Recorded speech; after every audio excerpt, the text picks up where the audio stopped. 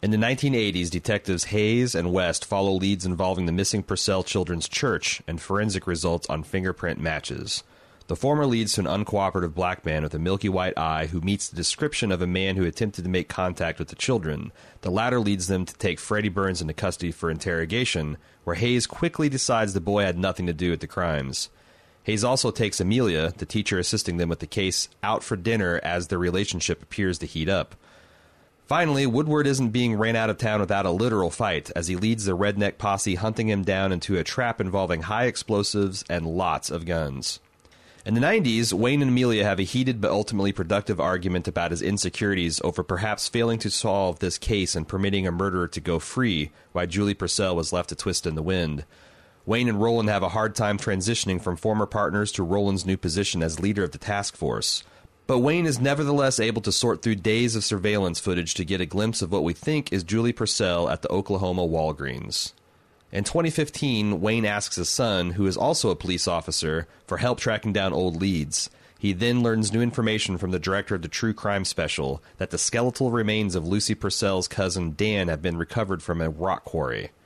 As he ponders the case in his study, he is haunted by the ghosts of the many people he's killed in his life, and wonders aloud whether life is worth living without his wife Amelia by his side.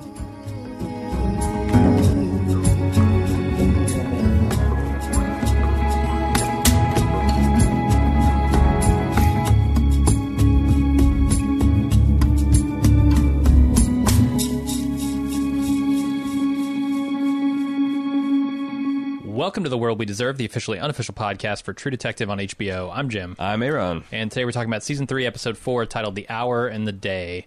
A.Ron, you've probably seen this at least twice now. What do you think of it?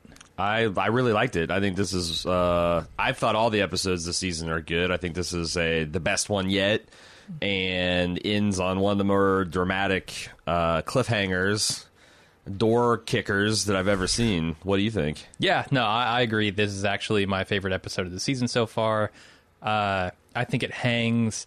Look, it's not the episode that the internet really wanted. Right. Like, I don't know that I expected this to be the episode that the internet thought it would be, which is essentially like, this is where everything goes crazy, and we might get that next shootouts, episode. And we get crazy one-shot, right. Like single-take right. shots. Didn't get any of that, but what we did get is some really great character work. Yeah. And some just incredible next-level dialogue. I thought every time Amelia and Wayne are on the screen together, the dialogue is so crisp and so believable. Yes. That I was just engrossed in every scene they were in. No. And it doesn't stop there. I mean, other characters too, but they were the standouts. Yeah, no, you said it. The dialogue and character work they're doing in this episode is so good, and I think with the cliffhanger, doorbanger, that we're going to get a little bit of what we were hoping to get, a little bit of the gonzo kind of action out of nowhere that has kind of been one of True Detective's hallmarks. I think we're going to get that next episode. Could be, yeah. I don't know. At the very least, I want the scene to continue. Yeah. Like, I want to see the aftermath. Maybe the Claymore's just a dud. Yeah. That explosion was a backfire on a garbage truck. And it's all going to be a misunderstanding. Yeah. And Nick Pizzolatto will say, we had no idea that when we smash cut to black, and you heard the garbage truck backfire, that you'd assume that it was a Claymore exploding. I mean, what do you want from me? This is an episode that I think is pretty heavily influenced by David Milch. We talked about him being a co-writer this season. Yeah. You can see it in the dialogue here. He's kind of known for this type of, very tight, very crisp dialogue. I wonder if, because I think the mythos goes that Nick Pizzolatto was actually wrestling over a particular piece of dialogue, and he called, this guy had either reached out, I forget how the story went, but that he was kind of called in to help him with this, and I wonder if it wasn't just trying to write like this realistically believable relationship that Hayes has with his wife. I wonder, because there's a lot of nuance, a lot of stuff that they're doing with like men and women's relationships, and the relationship between the races, I think is I don't know. I mean, I've seen some people describe it as kind of like ham-fisted or heavy-handed, but I thought it's been very nuanced, and and almost delicate. It's frequently not delicate, but definitely nuanced. Yeah, I mean, I think there's a difference between frequency and the way it's handled, right? Like, yes, they bring it up a lot. There's pretty much a, hey, that's racist, or like dropping an N-word of any type in basically every episode this season. Right. But I feel like that is, that character's life. Yeah. Like, being a cop in a small, mostly white town in the 1980s was, I'm sure, not a fun thing. Yeah. Probably isn't a fun thing today. Right. And like, it probably required you to be a certain type of black person that maybe they're hinting at in the show too. Yeah. But yeah, I mean, all that stuff. And it also feels very specific. Like, it's not generalized to like, well, this is just like, it feels very specific and personal to this fictional situation. But also, if this is where Mr. Milch came in and kind of pinch hit for Pizzolatto, then it was good work. Good work. Yeah, Nick was Nick, like I know him. Yeah, Nick. When you were talking to him last night, what do you have to say? He was telling me personally that he really likes those scenes with Amelia and Wayne, and those are kind of like where his focus is as far as character work. Right. And I think it pays off because this episode is kind of the standout. They had, a couple of previous scenes together in the schoolhouse and the bar. Right. Those always felt a little weird, and I think it was intentional. I think they were meant to feel like, just to be feeling each other out. This is the episode where I felt like they really clicked. Right. And they really started to form a relationship, some kind of bond, not just, we're two people who are attractive and might be attracted to each other, but we don't know. Right. So I felt like all the work that he put into those scenes has really started to pay off. Yeah. What do you think about... it's interesting because, like, Wayne and Roland seem like one of the more well-adjusted leads on True Detective. Even though clearly Hayes has got a lot going on and he's suffering some trauma. He's not dealing with it in a particular self-destructive way. And...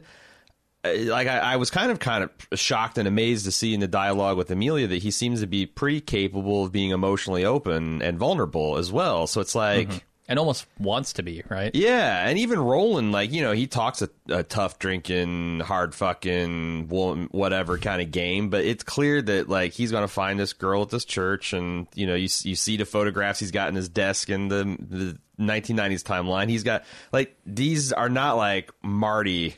who is just a profoundly fucked up character. Not to say nothing about Rust, who makes Marty look like a solid citizen for most of True Detective. It is kind of refreshing to see people that are complicated and going through a lot of shit. But, of course, we're only halfway through the episode. When they start killing suspects and dropping them in quarries in the episodes that come, we might revisit that. But... No, there are a lot of little loose ends that they're picking at here with this show, with the main plot, and I'm really enjoying that part, too. Now, 4 episodes in, he seems like the most likable and relatable protagonists that True Detective has had. I'd agree with that. Hey, before we talk about the episode, I want to talk about what's going on here at baldmove.com this week. On our Bald Movies feed, last week we saw the disappointing Netflix original Polar. Hopefully we'll do better this week with Velvet Buzzsaw. We also caught up to DC's Aquaman last week, if you want to check out that. That's all in the Bald Movies feed. On the Bald Move TV feed, we'll be talking about our first impressions of Black Earth Rising, as well as Kingdom, which is... I've already seen 3 episodes of it. It's a crazy good Korean, feudal, medieval, zombie, weird Western kind of mashup thing that's pretty phenomenal on Netflix. And you can find both of these if you go to baldmove.com, click under podcasts, you'll see the feeds there. We also have our Baldies coming up. Voting is still open for the listener-nominated categories for the fifth annual Baldies Awards. That closes tonight at midnight Eastern Standard Time.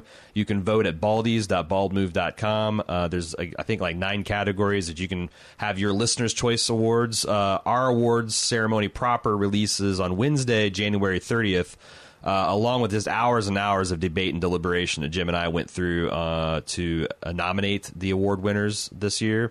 We also have something we're excited about, the second annual Not Quite Groundhog's Day Marathon. You can go to groundhog.baldmove.com to see the schedule, but the short story is we're going to see all of the Star Wars movies ever made to this date in chronological order, not by release order, but in the order that they really happened in history. And you can go see the full schedule there. You can tune in and watch us live, 24-hour stream, these Star Wars things at twitch.tv/baldmove. And if you go to groundhog.baldmove.com, you can see the complete 24-hour stream from last year, where we raised over $10,000 from the National Alliance to End Homelessness. We hope you watch us at twitch.tv/baldmove. Again, go to groundhog.baldmove.com for all the latest information about our fundraiser. We ready to talk about the episode in detail? Yeah, as is our wont, we'll break it down by the decade. First up in the 80s, Hayes and Roland show up at this kid's Catholic church and investigate, or not investigate, they ask questions. They question, that's the word. They question the priest about... interrogate. The kids and why they were hands would be in these funky positions and why Will's eyes are closed, and there's mundane explanations. I thought there was a little bit of meta commentary from like maybe Pizzolatto to us, where he's like, "So why is Will's eyes closed?" It's like I don't know, maybe I guess he was blinking during the photograph. Yeah, that's not a misdirect. No, I mean, it could be, because what's your that's general... the hilarious thing about True Detective. This could be a meta commentary of right. Mr. Pizzolatto, since I don't know him as well as you, saying, look, you guys can't obsess over every little detail. Sometimes there's mundane explanations, and then it could also be him saying, or is there? And either could be right. What's your general read right now on the priest? I think the priest is fine. Okay, I do too. I didn't get any real creepy vibes off him. The one thing that I have a question about happens later when they go back to the church, and he's really pushing Wayne for that confession. Mm-hmm. And I don't really know why, other than that's just his priestly duty, and he wants to do it. But there's something about the way he looks at him. A Catholic priest hounding a Catholic to come confess, I think is well within his rubric, his sacred duties. It is. And I also think that, I don't know, because some people. But I'm mostly like you. I don't think he's up to no good. So here's my take on, because I saw some people saying, "Hey, Roland seemed pretty adversarial. Like, I don't like him. I kind of think Roland is." He's like the foil to, because I think he knows that he's not as good at his job as Hayes is. So he's like always kind of pulling out what Hayes is thinking. So him saying, "I don't like this priest," I think he's wanting to fish out what Hayes is thinking more than he actually has a bad feeling about the guy. Yeah, he's kind of pulling the same trick that Amelia's pulling. Right. It's like getting information out of him. It's like when you got a friend smarter than you in math class, and you're like, "Oh man, problem 18 was hard. I got 73. What'd you get?" And they're like, "Oh, it's 64 because here." Then of course I That's I got 72 before I checked it with the right. So I think he's kind of only a real dummy would get 72. Right. Yeah. I think there's a little bit of that, but I could be wrong. Could be that maybe Roland's got finely tuned the Catholic murdering pedophile detector. Yeah, he's I hear Rome could use one of those nowadays, but I don't know.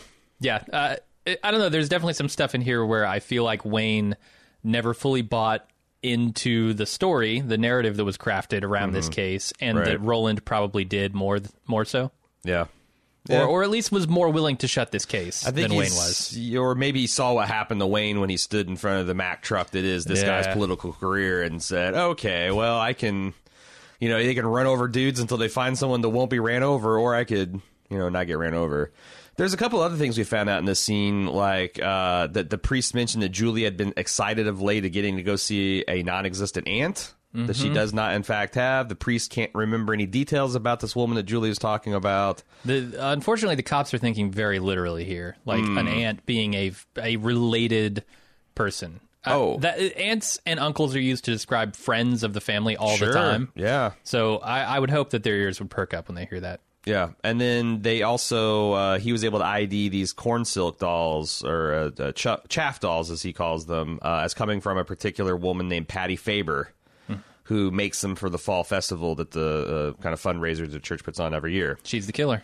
This has to be. Case solved. Has to be. Look at her. You can tell. This good and, what is it? Good and Christian woman? Dear something? Good and dear? I don't know what the hell. So they also, the other information is he thought that the kids were very sweet, and that they always looked out for each other, which I think made an impression on Hayes and West. And I think fits the narrative that I'm starting to construct in my head. Right. And they also said that the priest has a good alibi, which isn't nothing. You know, if he's got a good alibi, and and it seems like Roland.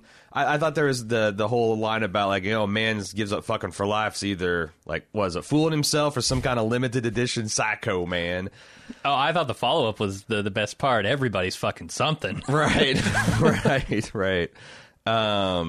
So and then like Hayes is getting the idea that maybe Will's death is separate from Julia's disappearance, that this little boy was protective of his sister, trying to look after her, and we kind of see some evidence of that later in the episode. And I think we started to get hints of that with the blood on the rock and just finding out that there's more to the story, which I think we're going to continue to find out. Yeah. We also see Mahershala's expert 1,000-yard stare. Holy shit. There's like a 15-second scene after he says, I grew up Catholic, I was an altar boy, and Roland says, oh, I was Baptist. And he goes, yeah, I knew a Baptist once in war. And it's like, what happened? He does the boom, and he just stares at the window for like eternity. They go visit this said good and worthy, God-fearing woman, and she goes, yep, that's one of mine, and I sold him last October. Intriguingly, I sold like a dozen to a black man with a milky white eye. Sam. Can't really place any other, because, couldn't say whether he's handsome or ugly or short or fat or skinny, because he's black. And that's I was going to say she was probably distracted by the eye, but... No, okay, that's what she said. That as well, He has probing, he goes, I don't know, he's black. Like, yeah. He got sorted in that category. And, he's probably hanging out with all the other blacks in Blacktown across the railroad tracks. That's essentially what she said. Apparently, yeah. So he said that, intriguingly, I think this is where the ears perk up, where you're saying that he mentioned that he was buying this for his nieces and nephews, which is, kind of like this faux familial connection that the detectives are working. So they head to the local liquor store, which apparently is like, I don't know, one of the few ongoing concerns in the town. And they ask, after some promises of favors, they find about this Sam Whitehead, and they go visit him in his neighborhood, and they start to question him, and he doesn't like where this questioning is going. He starts enlisting the neighbors. There's a miniature riot, and Roland and Wayne have to leave kind of with their tail tucked between their legs. I thought that Sam sounded pretty true blue. Like, he seemed, as much as you can seem as anything, he seemed completely confused, bewildered, and it sounded like he had decent points about, like, look, this is a rural town. You're working heavy farm machinery, or you're stabbing chickens at on the kill line. Like, every other dude's missing a finger, a toe, or an eyeball, and you're coming at this shit with me. What, do you think this guy's credible? They never really get around to, like, the doll stuff, do they? Like, it gets so scary so fast for them that I think they ask about it, but they don't pursue it very strongly. Right. Because what are they? Because like literally, they're starting to tear apart Roland's car. Yeah. They might not be able to get out of there without shooting somebody. Which makes me believe that the show is trying to tell me, look, there's unfinished business in this scene that they were essentially just scared away from. Yeah. So I'm hoping that they continue to follow this up. Yeah, there's a lot interesting. There's a little back and forth between Sam and Wayne about, how can you be working for, these white folks oppressing me? And there's also some interesting stuff about in the conversation later where, kind of think Wayne is testing his partner about, are you mad that these guys like were threatening us and tore up your car, or are you mad because they did all that while black? And Roland says, well, hell no, if it had been white, I would have probably killed a couple of them, essentially. Yeah, that's a tough line for me to swallow. It's honestly tough. It's a tough question for anyone to answer honestly. Yeah, like, that's fair. Are you, especially this guy in Arkansas in 1980s, are you free of any conscious or unconscious bias towards black people, Mr. Roland West? Well, I hate white people more than I hate black people. That's right. I'm less patient with the white folk than I'm. Yeah. Right. So yeah, but I don't get a lot of racism from Roland in other scenes, so I'm inclined to give him the benefit of the doubt here, and I think Wayne is too. I think Roland for sure tries. Yeah. Yeah. More so than a lot of the people in this town. Right, right. And if I think there was any kind of, like, real resentment racially, like, it would have come out during the talk with Tom Purcell. I feel like it couldn't. Later when they're alone, when they're free of the judging eyes of Wayne. Right. And I think it would just slip out all the time. Yeah. I don't think that's something that you can effectively mask. Yeah. Interesting. I wonder how because I haven't gotten a peg. Well, I guess, I have, because Wayne says that I think, or his feeling is that the superiors don't take him as seriously as they do Roland. So I was going to say, it's like, I wonder how the department as a whole feels. And I think I already got my answer, because it seems like the smartest police officer on the task force, or is not listened to as much as the not a smart guy. So I think we're ready to move on to Roland and West coming back to, Roland and Wayne come back to the church, and they do the most menacing case joint of this place on, like, a Sunday that I've ever seen before. Like, they're doing the town hall meeting where they're looking like, oh, are you a pedophile? You're a murderous pedophile? I bet you're a murderous pedophile, you motherfucker. They're doing that to everybody. Because there's nobody there for Wayne to eye fuck. Amelia's not in the crowd. Right. He's not distracted, so he's like, well, focus. It's Roland's turn. It's Roland's turn to find one, apparently. That's true, yeah. And the parishioner asked the priest asked his parishioners to help the police, I think, by voluntarily fingerprinting themselves and their family. And seemed like it. I guess what that does is then anyone that doesn't voluntarily comply can be singled out for a little bit of extra police attention. Yeah. And also, they can maybe hit any matches on the bike. Yep. Which is one of the things they were looking for. Yep. He also, like I said, Roland, a young lady at the church, catches his eye. Probably more to this later. And the priest confesses to while there's over 1,000 parishioners at this church, there's not very many black people, and he can't think of a single one with a milky eye. Mm-hmm. So, so did you think it was interesting that Hayes said that they're 90% sure that one of the people involved in the disappearance are part of the church? I thought that was... I think it's the photo and the way the boy was posed. Right. Like, that's a pretty good indicator. Yeah, but that's kind of... I've seen so many bodies posed that way, just kind of with fingers steepled or in repose. Like, the word... like, that's a thing that... Like, that's... If you're trying to lay someone to rest and you are trying to do, like, not a creepy job, but like a decent job, you would pose their hands kind of like that, wouldn't you? Maybe not you. You're a godless heathen. I wouldn't. Yeah, I just put the kid's hands, roll them in a crack, or right. I don't dump them into a quarry.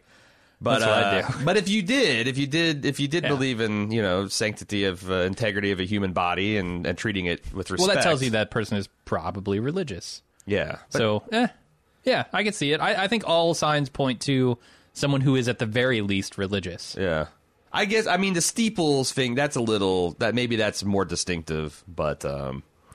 And 90%, maybe not. 90%. 85. Plus, cops lie.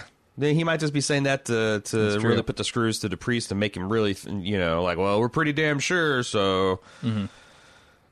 They later then meet with the FBI and get an update about prints on toys. And I think it feels like Hayes is blowing their minds with this request of, like, look for people who worked with Hoyt, with this woman who also got a workplace injury. And, like, this seems like... I'm amazed at how often this episode, what seems like basic police work, is like, whoa, we're really going to crack a sweat on this one, aren't you, Hayes? Yeah. I mean, that's your job, right? Right, and isn't this, like, the good part? Like I would think so. Like getting to catch a murderer and perhaps saving a live child, returning to their parents. Like, isn't that what you fucking go to police academy dreaming of? I would. Yeah. Yeah. I don't know. A lot of I feel like these guys got a lot of hot dinners sitting on tables at home calling to them. I wonder if the FBI is like, man, I should be busting up drug rings. Are you kidding? Look what they're doing with fucking.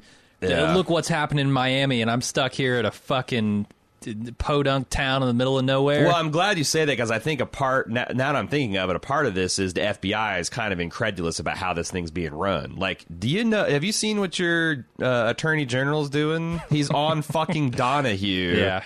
Grandstanding and fame grubbing. Maybe the FBI should talk to him about that, because Wayne doesn't have the authority. Yeah. Right. I don't know. I wonder what the... Or maybe Bill Clinton should go do it. Right.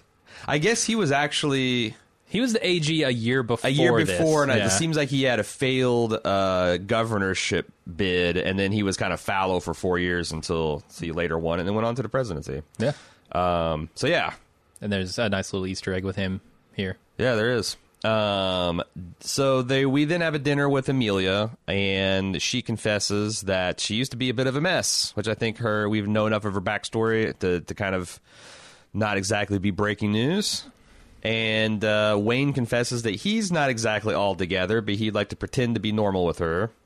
And it's interesting because they talk a little bit about the case. They go back and forth between talking about the case and their personal life, and they keep meeting these awkward kind of just bedrock differences in how life should be, but they're also just really extremely good at flirting with each other. Yes. I love this scene. I think this is the best scene of the episode. Yeah. With maybe one exception, which is also Amelia. Yeah, and I was Wayne. scoring at home, and I'm like, I don't like with the hand that Wayne sat down at the table with. I think he returned every shot, and there's several extended volleys. Well done. Yeah, well and done. there are moments where like the case kind of leaks in and breaks up like some slightly awkward sexual tension, and then like a little bit of humor. Right. It breaks up like the grim case, and I just think this dialogue and this scene in general is so expertly crafted. Right. I was really impressed. Yeah, no, it's good because he plays with her. I think it was the pussy versus cock holster was really funny because hilarious. Like, it shows that she's got a little bit of a sense of humor about things at least, and that we also found out, like, I was surprised at his background, that no dad, mom, that he'll talk about essentially anyway. a field hand, and that he's been working the field since he was 8 years old. Mm-hmm. I mean, I'm getting like this picture of like pretty abject poverty that perhaps the army kind of saved him for, the GI Bill, and now he's a detective, and curiously we get basically nothing about Amelia. Yeah, she was really good deflects. And he kind of called her out on that too. But we just know that she's a mess, and that's where she wants to leave it at. So is that nefarious, or is that simply look? I'm not ready to open up about that yet. I mean, on a first date, but it's certainly not a white flag. Okay, I don't know if it's a red flag. It's a pinkish flag. It's earmarked for further investigation. Yeah, I think that's the appropriate response. Yeah. So, but I don't know. People are like, people can have nightmare families that they don't have. What are you going to do? And we knew that this scene. We know that there's something with somebody going on in the background with Amelia romantically, right? Or are we certain about that? Are we certain that this guy picking her up wasn't just a friend? It's so weird because I don't remember him being dealt with. He hasn't been dealt with. But this scene is very much like the romantic moment where they connect. Sure. Like if I was going to say, hey, where's the start of their true relationship, this is it. So the other thing that's interesting is that they are playing with the idea of the show has a bunch of information that we don't have, right? Sure. So like, like we didn't know that Wayne's son is a cop. Mm-hmm. It makes sense. It doesn't contradict anything we already knew, but it's kind of like, we're at a police. He's a police officer. Holy shit! He followed in this old man's footsteps, and he's probably either some kind of detective, right, or some other desk job, right? Because he's not. He's just dressed in his regular clothes. I forget the name for that. Plain clothes. And sure. I think that maybe you're supposed to understand that there's still a fig leaf of professional responsibility at this dinner. Like, they're talking about the case, this isn't about like how much we want to bone each other, but there's all this, like, it's like by the end of things, it's very flirty, and if she hasn't broken off things with her other boyfriend, then she needs to now. Or maybe she's just going to be a bit of, like, people do cheat, especially in, like, if she's not married to the guy and they just started dating. And I feel like she knew what she was in for on this date from the get-go. Like, this is a very fancy restaurant. Yes. It's a very intimate setting with a police detective who, look, you've flirted with in the past. You've had a drink at a bar. Coincidentally, this is a pointed, like, yes, I'm inviting you to dinner kind of thing. So she knew what she's in for. But it's the kind of thing you could say to your boyfriend you've been kind of seeing for 3 months that like, oh, well, no, it's like, it's not. Kind of like she does later with Wayne in the 90s when she goes to try and milk information from... Which I still don't know exactly what to think about that. We'll get there when we get to the 90s. We're still stuck in the 80s. Like so many are. Forever.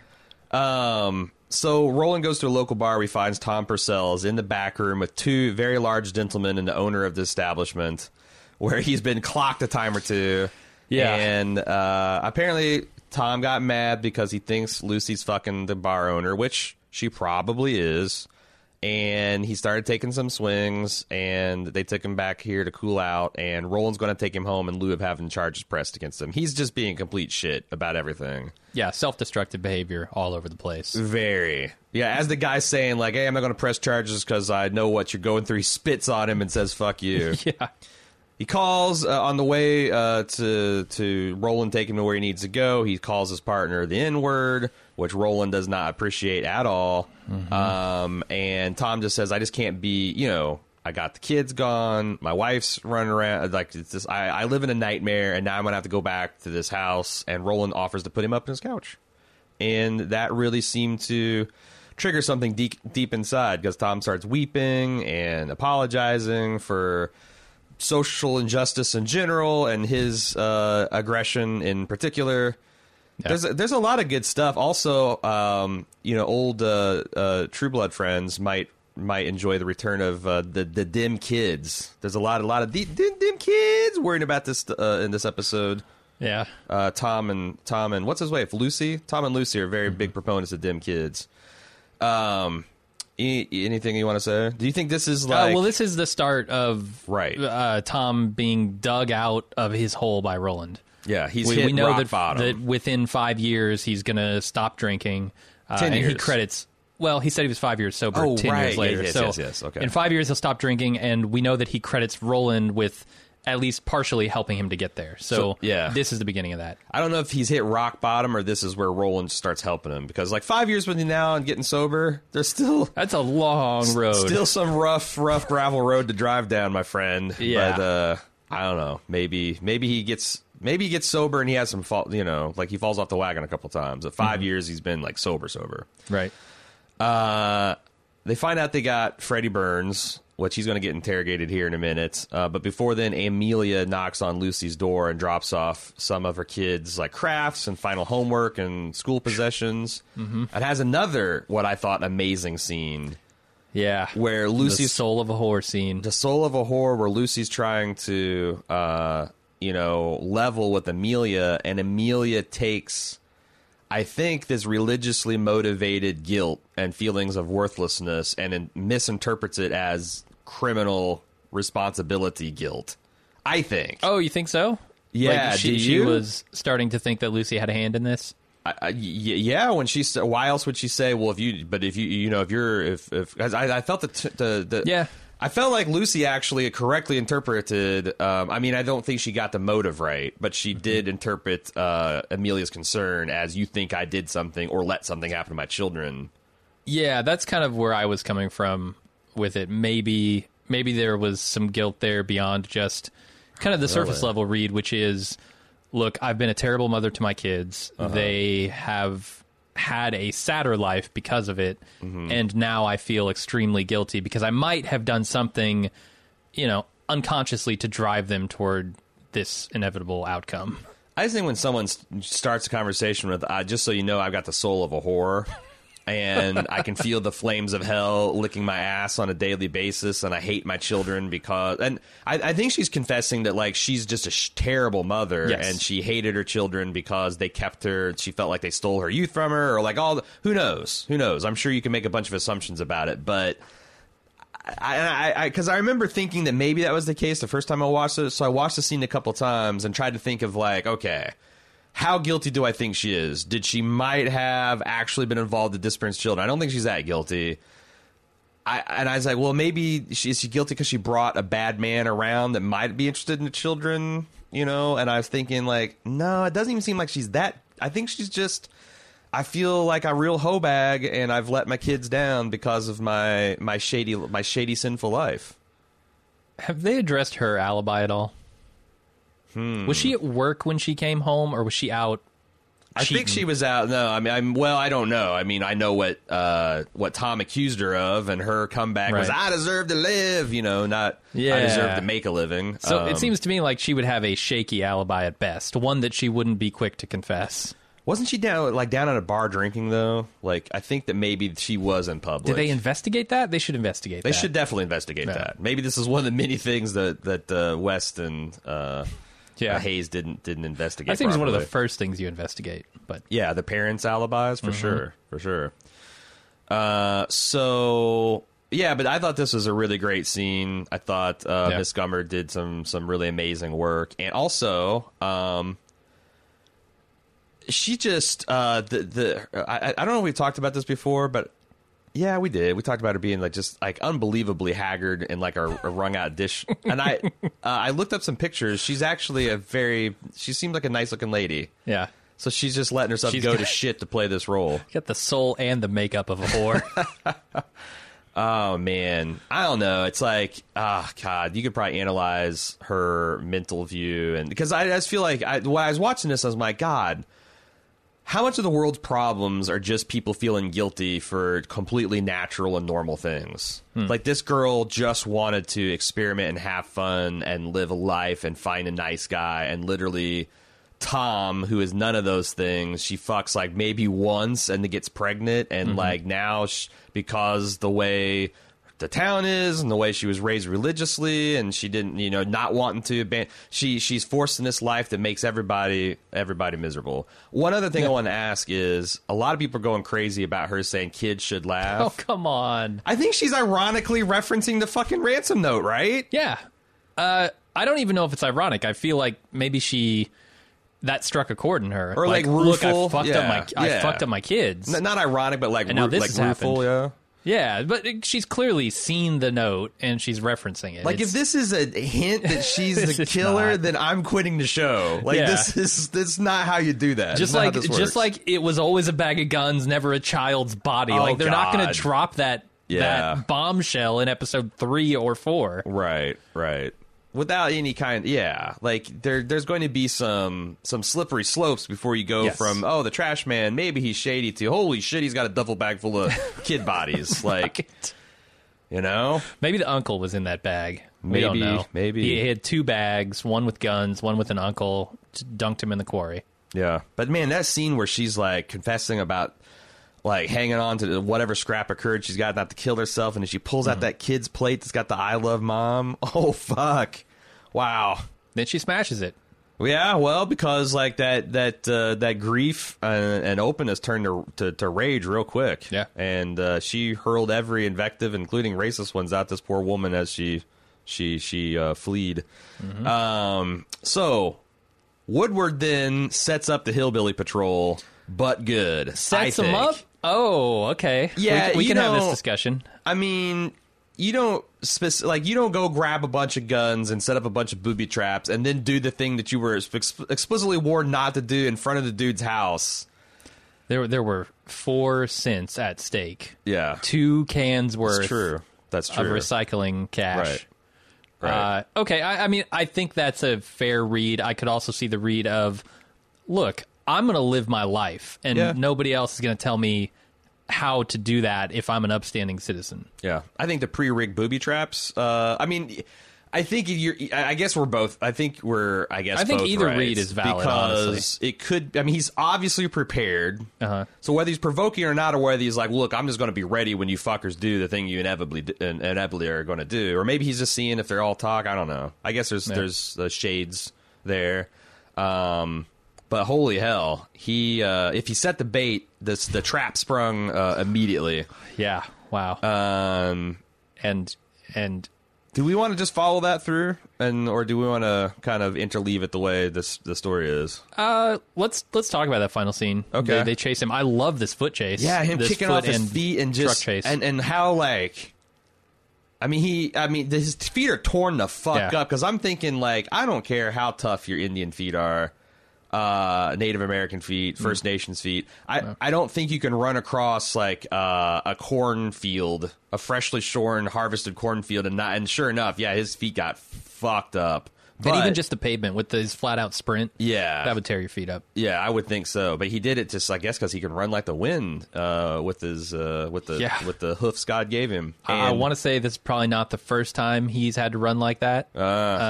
Maybe in the war, he's seen some. This dude is 51 years old.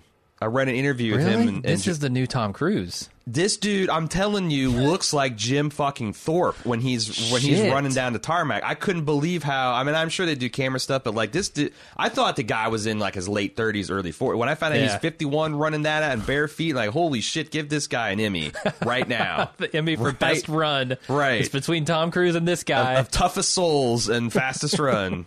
So, yeah. Pretty cool. And, of course, you know, this guy, it turns out, is not somebody to be fucked with. He's got grenades. He's got claymores. He's got a fucking piss pot full of AK-47s and ammo.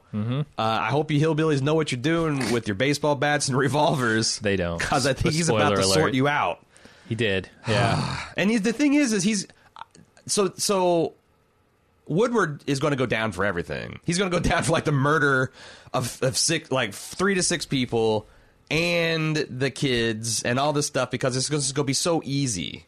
It's going to be so easy. It will be easy, yeah. I mean, you're not going to hear the story of this poor Native American man being persecuted by these hillbillies, these rednecks. You're going to hear the story about concerned fathers questioning him about what they're doing to their daughters, and he just massively freaks out and starts killing everybody, right? Yeah, it's the thing, like, later when they're talking to, is it Freddie? Right. Freddie is the kind of ringleader of the Black Sabbath kids. Yeah, they make the point, look, you were going to look like a real asshole in this story that we're going to craft in court, and you're going to go to prison. That feels like the same thing that would happen to this Woodward guy. Yeah. So that's, we got to talk about this Freddy shit, but that's kind of where we leave the episode not the episode, where's where we leave the 80s as the head redneck is kicking down the door and he's about to get a bunch of C4 and ball bearings coming at him at sonic speeds. Yeah. It's not going to be good. He's going to be a pile of jelly. Yeah, he's chunky salsa. So Freddy's interrogation, this, I guess I poo-pooed this. I thought this is something that would have been like the first thing done, but I think we're underestimating how many days, like we're like a week or two into the investigation. I'm surprised the prints on the bike, it took this long to come back. Yeah. But they threaten Freddy with life in prison, the gas chamber, and an African-American prison rape. Yeah, that's the go-to, and I love that they're self-aware enough to put that into the script. I don't think 1980s Roland West would call his partner out on there, but 2019, I'm appreciating the work you're doing there, Roland. This is... Yeah. This is something fucked up about our country that we shouldn't tolerate. This idea that the judge sentences you to your time, and also there's a little extra that we all know about and think is... come on. But I feel like it would also be the go-to threat, right? Like, if you know that these bad things happen in prison and it has a reputation for it, I mean, that's your go-to. I almost think it doesn't need to be pointed out, like, oh, you used that twice in 1 week. That would be used every single day on every suspect. You come in for, like, parking ticket violations. Hey, you heard about what happens in prison, right? Yeah, right. You better pay those tickets. I mean, it is. Yeah, I mean, I guess you can also use, like, I don't know. You're right. But it's like chilling because I see so many times people say, well, don't.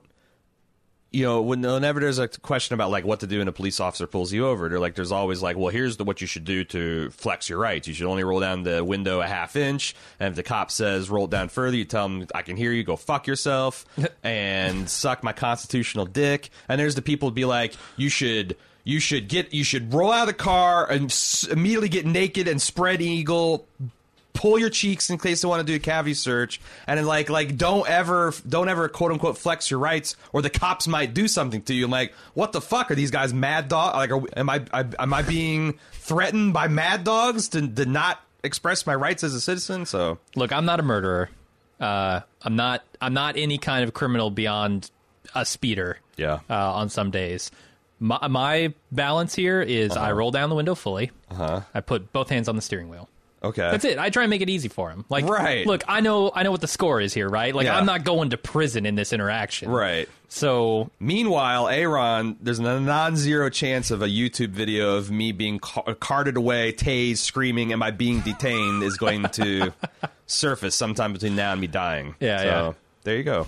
But I like that we got both sides of the debate on the podcast. Yeah, but Freddy seems like he's going to fold like a cheap suit, and Wayne observes, this kid's going to be in jail by the time he's 25, but not for murdering kids. Yeah, and love it. Totally agree. It's going to be for playing D&D. They put people away for that, right? In this era, probably. Yeah. The number of people arrested for playing D&D was not zero. Do you think that... I thought it was really... I shouldn't ask you. I thought it was really sweet how the cops set this up of like this weird interrogation perp walk where we're going to walk you past the chambers where your friends have already been at knows how many hours of imagination. Who knows what they've confessed? But that is sound. It's a good tactic. That's actually sound interrogation. Take 3 guys in, independently question them, see if their stories line up, and... It's funny, though. It only works on the third guy. Or it made the second guy a little less effectively. But the first guy just walks in there with, with his full shields up. That's true. He doesn't, until I guess the walk works both ways, because I noticed that the boys notice him being walked, so it's like... Oh, so they wait to interrogate all of them simultaneously? First guy, and maybe they start up and you're doing a brave face, but then when, Freddy shows up, oh shit, they got Freddy too? Yeah. He was on the kid's bike. Oh, shit. So yeah, and then from there they find out what's going on. I felt like the timeline was a little muddy, because... Either Woodward lives right next to the sheriff's office. These rednecks waited 15 or 20 minutes before they kicked down the front door, or I don't know, because it seemed like as soon as there was trouble at Woodward's, they were able to arrive within seconds. Yeah. So I'm a little confused about the spatial geometry of the town or the timeline, but not a fatal problem. Yeah. Shall we move to the 90s? Let's do it. All right. So Wayne comes home and tells his wife about his appointment to the task force, and she's happy for him, which kicks off a big giant marital fight. So good. That is one of the nicest, or one of the more interesting and rewarding of these types of like cop spouse arguments that I've ever seen. And it has tints of like the dangerous tropey kind of stuff that a lot of scripts do, like them anger fucking right at the end of this is I've seen that so many times, but it was handled so much more subtly here. Well, I mean, I just thought, because I thought this was going to go like every other argument I've ever seen, but like when he goes, he's trying to grab onto her and keep her from leaving, and she's like, you gotta, you can't walk away from going to shit talk me. And she's like, or what? And they're like, there's this long pause. He goes, or else I'm going to cry about it. And I thought, like, wow, what a great way to handle that kind of like ultimatum. What a great way to de-escalate. Yeah. To show because that's, I think a lot of these fights happen is because one person wants to see that the other person actually gives a damn. Right. It's not some kind of fucking robot. And if you can show some of that humanity and vulnerability, then it's disarming. And you can start to make inroads to a conversation that will actually help these issues. Yeah, I don't want this not because I don't care about you. Or I don't like it's because this is hurting me, and I presume it's hurting you. So let's talk about it. And so it turned into like one of those to like, wow, I don't think I've ever actually seen this flavor of like healthy fighting. I'm not saying there was no hits below the belt, but like they pulled it out, and I thought it was great. I thought it was nice. I thought it was nice to see. And I thought it was a good companion to the dinner that they had, where, Wayne's talking about, like, she's asking him about him being a pussy hound and all this stuff, and he's like, look, that's not me. That type of stuff doesn't work if we don't have this. And he's talking about the emotional connection that they're forming here. So these two scenes are kind of a pair. Yeah.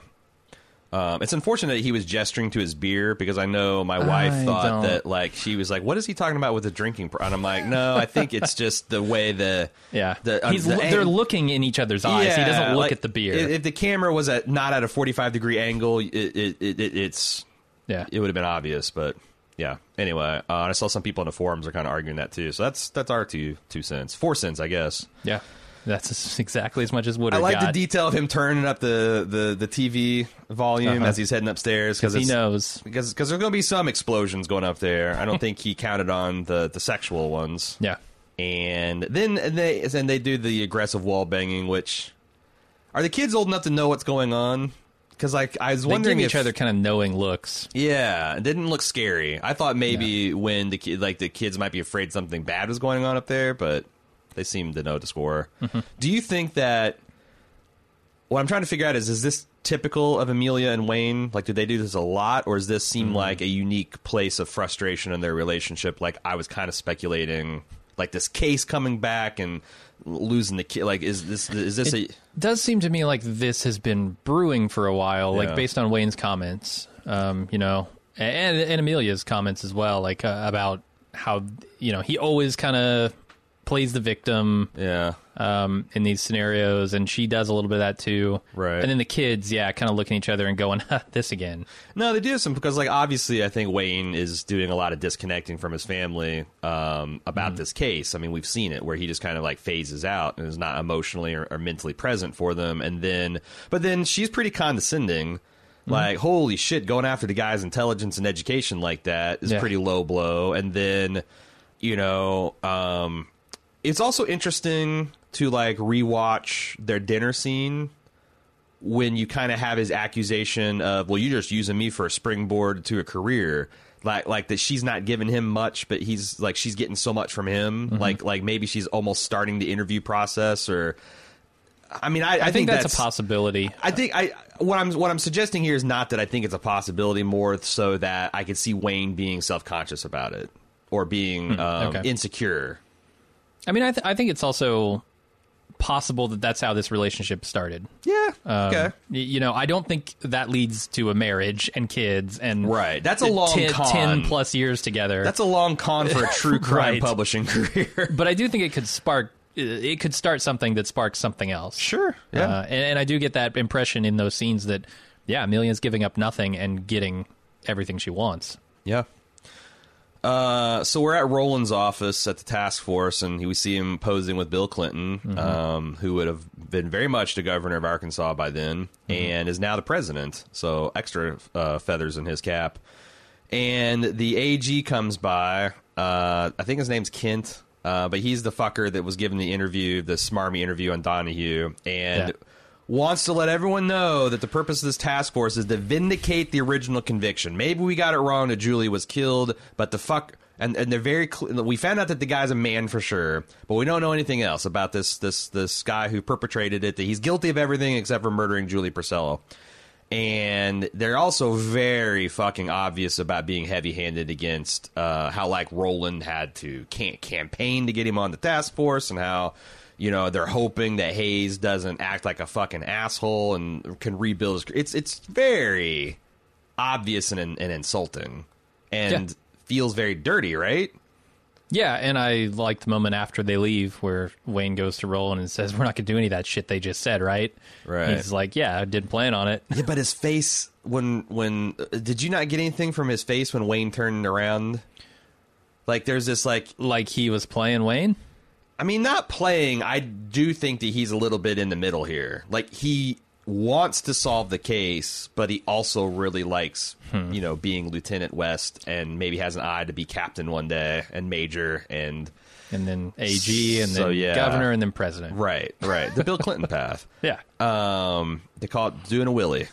But they call a lot of things that, actually. They call a lot of things that. But I don't know. I also like there's also this, like, the idea that he's got a limp now that makes sense. But I don't think we've ever seen it, because he's just been seated or whatnot until now. Yeah.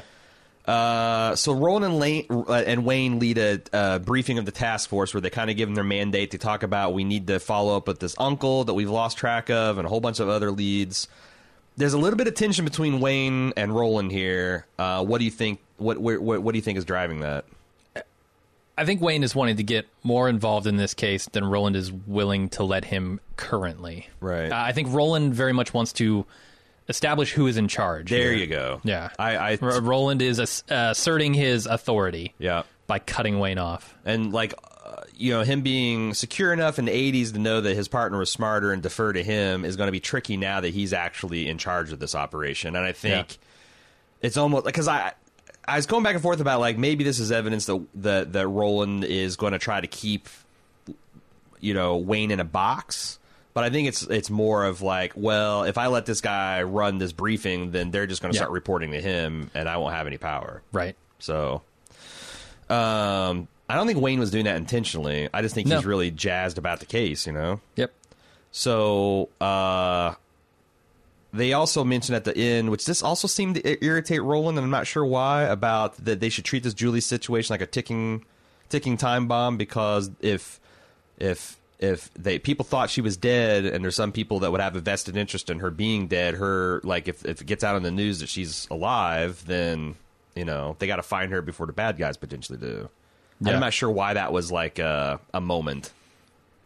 Yeah, it seems like a somewhat big assumption to make that someone else is chasing her. Yeah.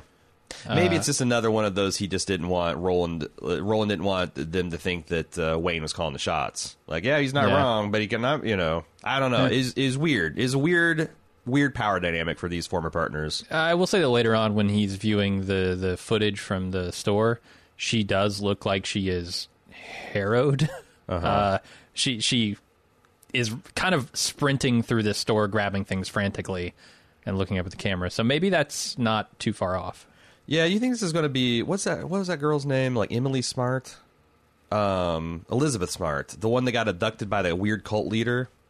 And she was like gone for years. But then, I can't remember that. Yeah. I wonder if it's like you're going to understand that she's been essentially like sister-wived into some kind of weird backwoods cult. Yeah. So like maybe... And why... Did she escape? Or does the... creepy dude running the thing, and it's always going to be a creepy dude. Is he just letting her out to go to Walgreens to get some groceries, or I don't know. It's interesting. Mm-hmm. And also, we're not even sure that this is actually Julie that he sees at the end of the episode. If we want to be really skeptical, that's fair.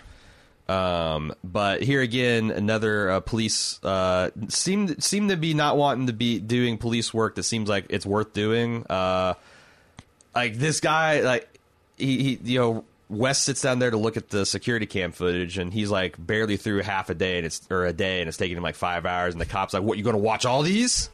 Right. What? Just a missing. What, you going to do your job? I mean, you going to do a thorough job on this investigation? I don't feel like these guys have anything better to do either. It'd be one thing if this was like, oh, we got 50 missing persons, and my God, it's the murder capital of the nation, but like.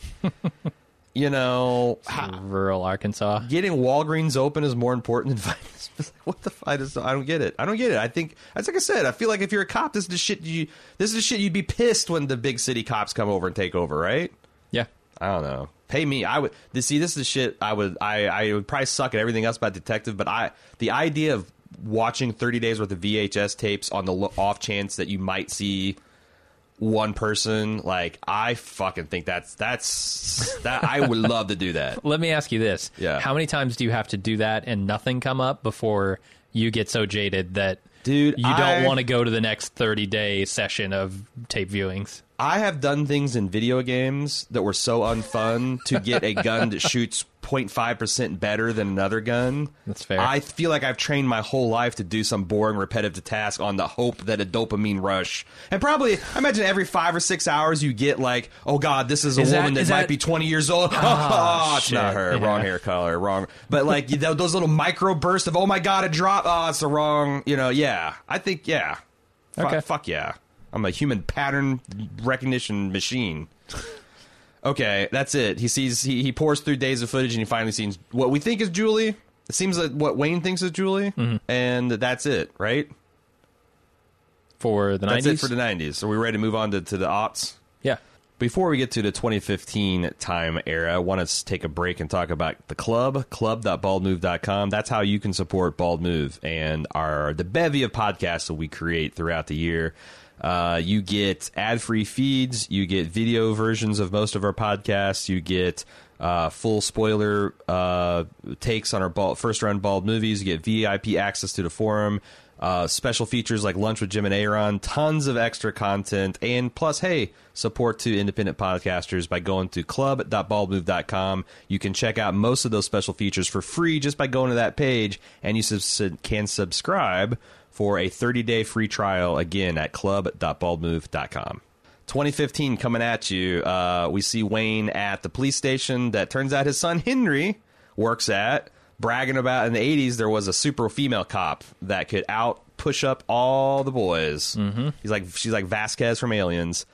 And I thought this was a really good scene too for dialogue, because like his son's fish like, Jesus Christ, Dad, you driving me? No, I took the bus. It's like, but what if you forgot why? And he's like, well, then I know how to call you on the phone. And he's like, or I felt like, do you think he was being a smart ass when he goes, or should I write a note? He goes, I don't want to get too arrogant with this thing. I felt like he's essentially telling his son, like, look, I know that I've got a problem, and I think I'm taking responsible adult ways to mitigate it. Yeah. Or do you think he was being like dismissive and smart ass?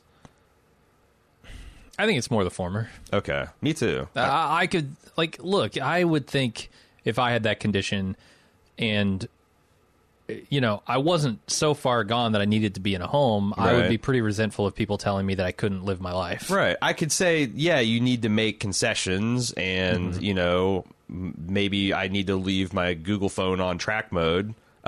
Right. Share my location with my son and, you know, the people that care about me. But, like, yeah, I mean... Yeah, it's all about how much trouble can you get in if you got a cell phone and you're not driving, right? As a senior citizen. Yeah. So probably a lot, but can end up in the middle of a street looking at a burned out house. True. During the night. I don't know. True.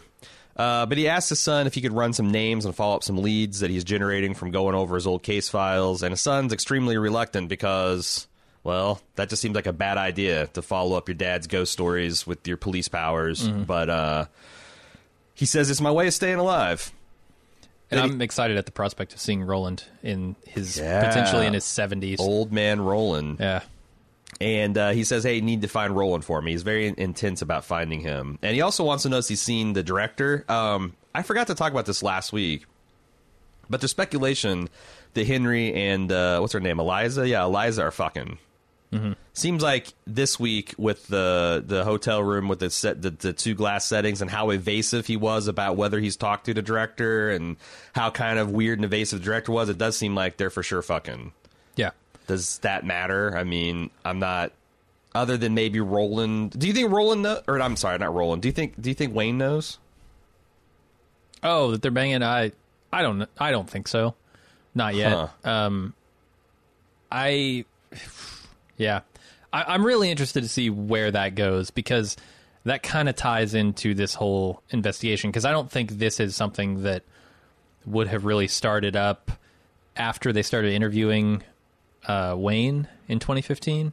I think this would be a relationship that existed before the documentary. I wonder if Eliza's working Henry in the kind of way that Wayne would suspect that Amelia's working him. Yeah, that's my gut feeling on it. Yeah, like I flirt with this guy because I know he's the son of this other guy who I really want. Interesting. Yeah, because I mean, think about it. Like, how many days have they interviewed Wayne? 2? Yeah. Like, are they going to start banging in 2 days for meeting each other when he's got a wife and a family? Like, the stakes are pretty fucking high. That's true from his standpoint, but guys are dogs, man. I mean, the pussy hounds, I guess. It's fucking lampshaded right here in the episode. I just think it's a little quick, and I think I could see a relationship already having started before that, and that being the inroad to the interviews. I think Wayne knows, though. You think so? Now, if he remembers, he needs to make a voice note like, I think he figured it out and then forgot voice recorder. I think Henry's fucking Eliza. Right. Reminds me of that time. You got to watch those documentaries. Before I Met Your Mother. Hey, goes on his long monologue about this girl from True Crime 70s Monthly came and yeah, I don't know where I was going with that. What I guess my question would be, what makes you think that Wayne knows? It just. Because he is a good detective, and when his son just gets caught flat-footed with the just casual inquiry, and he kind of does this okay, son. When the guy denies it, I just felt like that's kind of like, again, he knows kind of situation. But I could be wrong. And again, it's also a valid point that if he makes that and doesn't write it down, did it even happen? Yeah, fair. So then he visits Eliza, the director, and they find the big reveal here is a big thing that's happened is that they found the body of the uncle, of the potentially creepy uncle of Lucy's cousin, in a quarry that has been recently drained. The skeletonized remains that they matched on dental records. That doesn't just happen. You don't just end up in a quarry, do you? You either get shoved into a quarry or dumped into a quarry, or you jump into a quarry. Sure. And I wonder also why that quarry was drained. Because that's not usually what happens with quarries. You have to purposefully, they turn them into lakes sometimes, but like to drain it, I wonder if there was a separate murder or if there was some other detail that led them. I'm very curious, and that's what's so cool about this triple layer timeline is that they can stagger these reveals through the decades and still keep us guessing 4 episodes in. So she says she's got more cards, but she can't show them to him. But she also says something enigmatic, which she says, but it's not on you. I think she means you didn't miss something back in the day. Right. Like all the shit that's come to light has been new shit that you couldn't possibly have known about, which seems to relax him a little bit. Yeah. I'm starting to get the idea that he is being motivated by a guilty conscience thinking that, maybe he covered up the actual thing, but the fact that he just didn't get it solved. And this did, obviously Lucy, I think, did they say she committed suicide? I think so, yeah. And, Lucy, I don't know what's happened to her, but probably nothing good. He's feeling guilty about it. He's also later meditating in his office about the 1990s investigation. He's talking about Julie, information about Julie and her gang of street kids. Mm-hmm. Is this going to be that one bad episode of Stranger Things last year? This is where we're going to get our creepy paranormal shit. Julie's going to start bleeding from the nose and throw a van into the air. And they did this really cool effect where, like, the ghost of his past are literally intruding on his thoughts. They're like, these old Viet Cong soldiers and a white guy in a suit that we can talk about here in a minute are just back in the background. All these people that he's killed or feels responsible for the deaths of are whispering and chattering and closing in on him. And he also sees a late model sedan that's parked out of the street, and he seems to be paranoid about that and wanting to keep an eye on. And he also says that he might not want to live without Amelia. He's of course, we already knew he's suicidal from the first episode. So yeah. Let's talk about this guy in the suit. Okay. I like the theory that it's the uncle. I don't, because I don't think it looks like him. Like, I did all the freeze framing and all the investigating I could. Okay. And I just don't think it looks like him, but... Yeah, and because, like...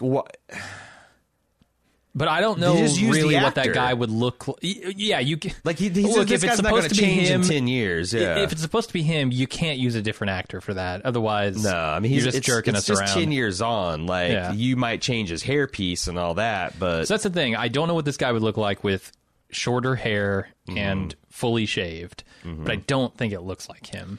Do you... Because, like, that's the thing that came to my mind, because I could see him and Roland thinking that he was the guy and doing some kind of extrajudicial killing, and then, dumping a body in a quarry would be an excellent way to hide one if you're trying to. Yeah. But what do you have any competing theory, or just like I don't have a good competing theory. I think it's interesting. A couple of things are interesting.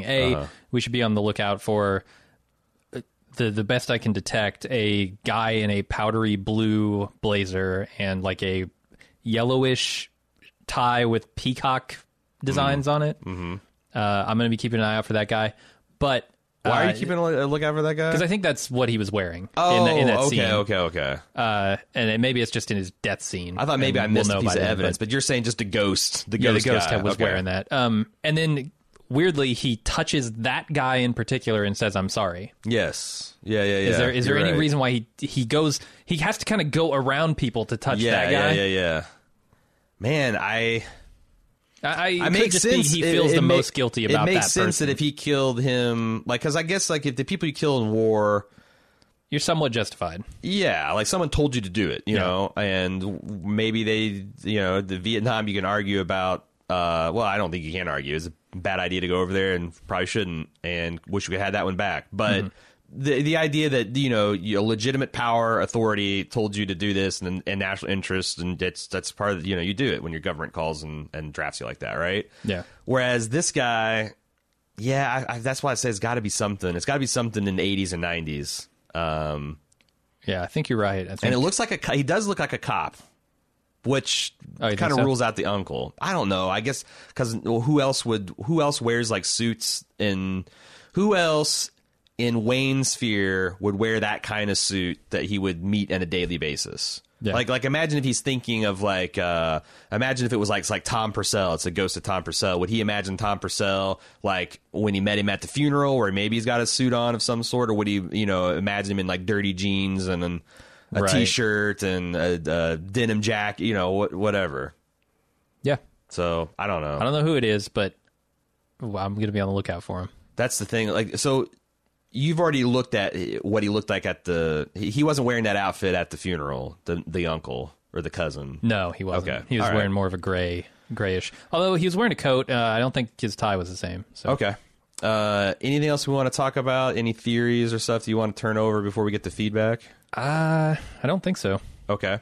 Well, feedback, you can send it in to truedetective@baldmove.com, or our forums.baldmove.com has a weekly discussion of the episode. As always, let's get to it. Kelly M. Probably coming out of left field here, but I think everyone is overlooking a suspect. I'm talking about the heavyset woman who's always at the Purcell's house when the cops show up, the strangely quiet woman who's always around. I remember the first episode, the kids rode by her house and she smiled and waved. You didn't see them wave back, yet she oddly kept grinning. It struck me as weird. Now, this is the infamous pumpkin lady. The one decorating for Halloween? Yeah. Gotcha. Yeah, and she was conspicuously in the third episode, and she is around. Let's continue with the email, Kelly. I think she did it. She's friends with Lucy and probably disapproved of how the Purcells treated their kids. The kids confided in her about what was going on in the house, and the boy was killed in the struggle when she tried to quote-unquote save them. Correspondent Neil agrees, adding, I'm speculating that she may be the quote-unquote aunt, and that she may have been on the other end of what I'm assuming was the phone conversation overheard when Amelia went to return the children's school's things. Based on my hazy memory, it sounded like the non-Lucy participant in the conversation mentioned something about phone calls, which Lucy instructed her not to pick up, and then, again, all speculative, of course, expressed some guilt, to which Lucy replied something to the effect of, who the fuck do you think you're talking to? Or perhaps the woman, Lucy's friend, who was is the person who the kids were meeting up with in the woods, and Will's death was some sort of accident, and Julie took the situation as a chance to escape. I think this is the evidence for this theory, that she is a person that is of medium suspicion, that's been introduced in the very early goings and is still skulking in the background. Like, this is the Dwight from The Office's theory of medium. The person you suspect the medium is the... I mean... This is this season's Lawnmower Man, right? Yeah, right. And I just think that it's not persuasive thus far, because people smile at kids like idiots all the time. You don't need a reason. Yeah, I do it, and I hate kids. So, yeah, like you see a kid, you see a big brother and little brother, and he's got the little card in his spokes. Like, that's cute. Whether they wave whether little shits wave to you or not, it's cute. But I do think it's someone we need to keep an eye on. Pumpkin Lady is a person of interest, a pumpkin of interest. And we need to keep our eye on her. But yeah, I don't think there's any smoking guns in the Pumpkin Lady's jack-o'-lantern thus far. Jairus from Lexington, Kentucky, is not having any of this bullshit, the smoke screen around uncles and nieces and milky-eyed black men. What? They've got the truth, the true. Lay it on me. Which is... Hillary Clinton killed the boy and sent the girl to the basement of a Long John Silver's to work as an underage prostitute. If Hayes would have kept searching in the woods, he would have found so many more bodies the Clintons have buried there. I mean... Yeah, fair. Are you sure it's not a pizza place and not a Long John Silver's? Because that's the rumor I've been hearing. I think I'm done with True Detective. We just solved it. Yeah. Totally. Yeah. I have nothing. I mean, this is case closed. 4 episodes early. give you all the internet points. And that's all the feedback. We didn't have a lot of feedback this week. That's all the feedback we had. Okay. TrueDetective@baldmove.com if you have any other thoughts that you'd like to send. And we will be back next week with what's sure to be the explosive conclusion to this week's cliffhanger. Until then, I'm A.Ron. And I'm Jim. See ya.